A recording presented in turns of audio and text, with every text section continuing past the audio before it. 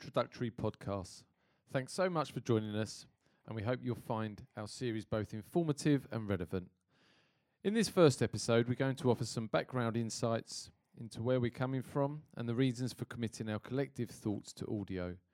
By way of introduction, my name is Greg Dreyer. Following a 14-year teaching career, leading PE in 3 inner London schools, I moved into higher education. I've had the pleasure of working in PE and sport with 3-year-olds through to postgrads, and I'm joined by my colleagues.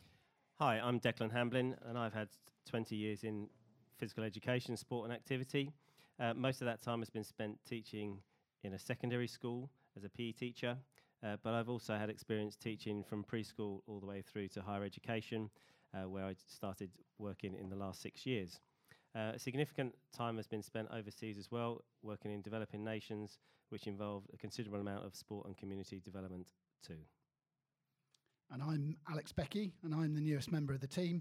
I've just finished 17 years of primary and secondary PE teaching in state and independent schools, both in England and abroad. And this is my first year in higher education, and I'm looking forward to helping others with their professional development in PISA. So, background to CPISA. Well, CPISA stands for the Centre for Physical Education, Sport and Activity, and we sit in the School of Education at Kingston University. We have a transformational agenda. We're determined to make physical education, sport and activity wonderful, fulfilling, relevant and meaningful for all young people. And we do this by trying to align excellent teaching, research and practice. As this suggests, we're driven by inclusion, and this in turn is shaped by critical studies. We'll expand more on this and the implications of aligning practice with a critical perspective in later episodes. We deliver our mission via a range of services that we offer. We have academic learning, which is our undergraduate work-based learning degree. Professional learning, which is in pre-service initial teacher education through to continuing professional development courses. We're developing resources to support practitioners and students, and we're working hard to increase opportunities for young people to participate. A brief explanation of why we use the term PISA. The current orthodoxy presents PE, sport and physical activity as 3 distinct but overlapping areas with slightly different outcomes. We prefer placing the young person firmly at the heart of everything we do, and as such, we think that irrespective of context, it's always about learning and development. So why Beyond the Square?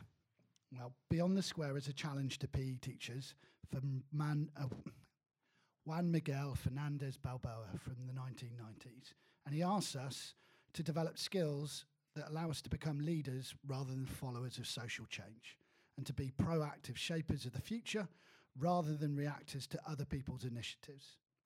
David Kirk follows that up in his 1997 Quest paper, Thinking Beyond the Square, the challenge to physical educators in new times.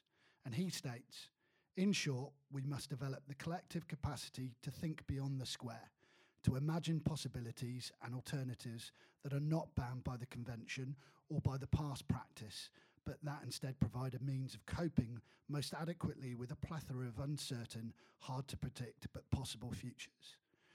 We would like to help you make sense of the square that you are in and help you think beyond it. So why a podcast? Well, we understand that in the course of a day, it's extremely busy, rushing from lesson to lesson or going through into the evenings with school sport. That it's very difficult to find the headspace for you to actually reflect and think about what you've done throughout your day or week or term.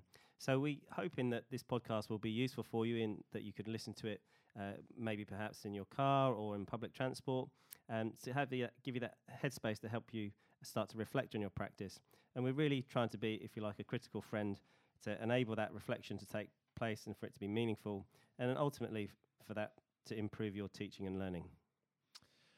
So if you search CPISA Kingston and go to our webpage, we'll always signpost you to any key text that we refer to during the podcast. In the case of this very brief first episode, you heard Alex refer to David Kirk's work, and a young person-centred rationale was very much shaped by the thinking and writing of Kathy Armour, amongst others. Thanks so much for listening, and until next time, it's bye from the team at CPISA. and we look forward to helping you go beyond the square.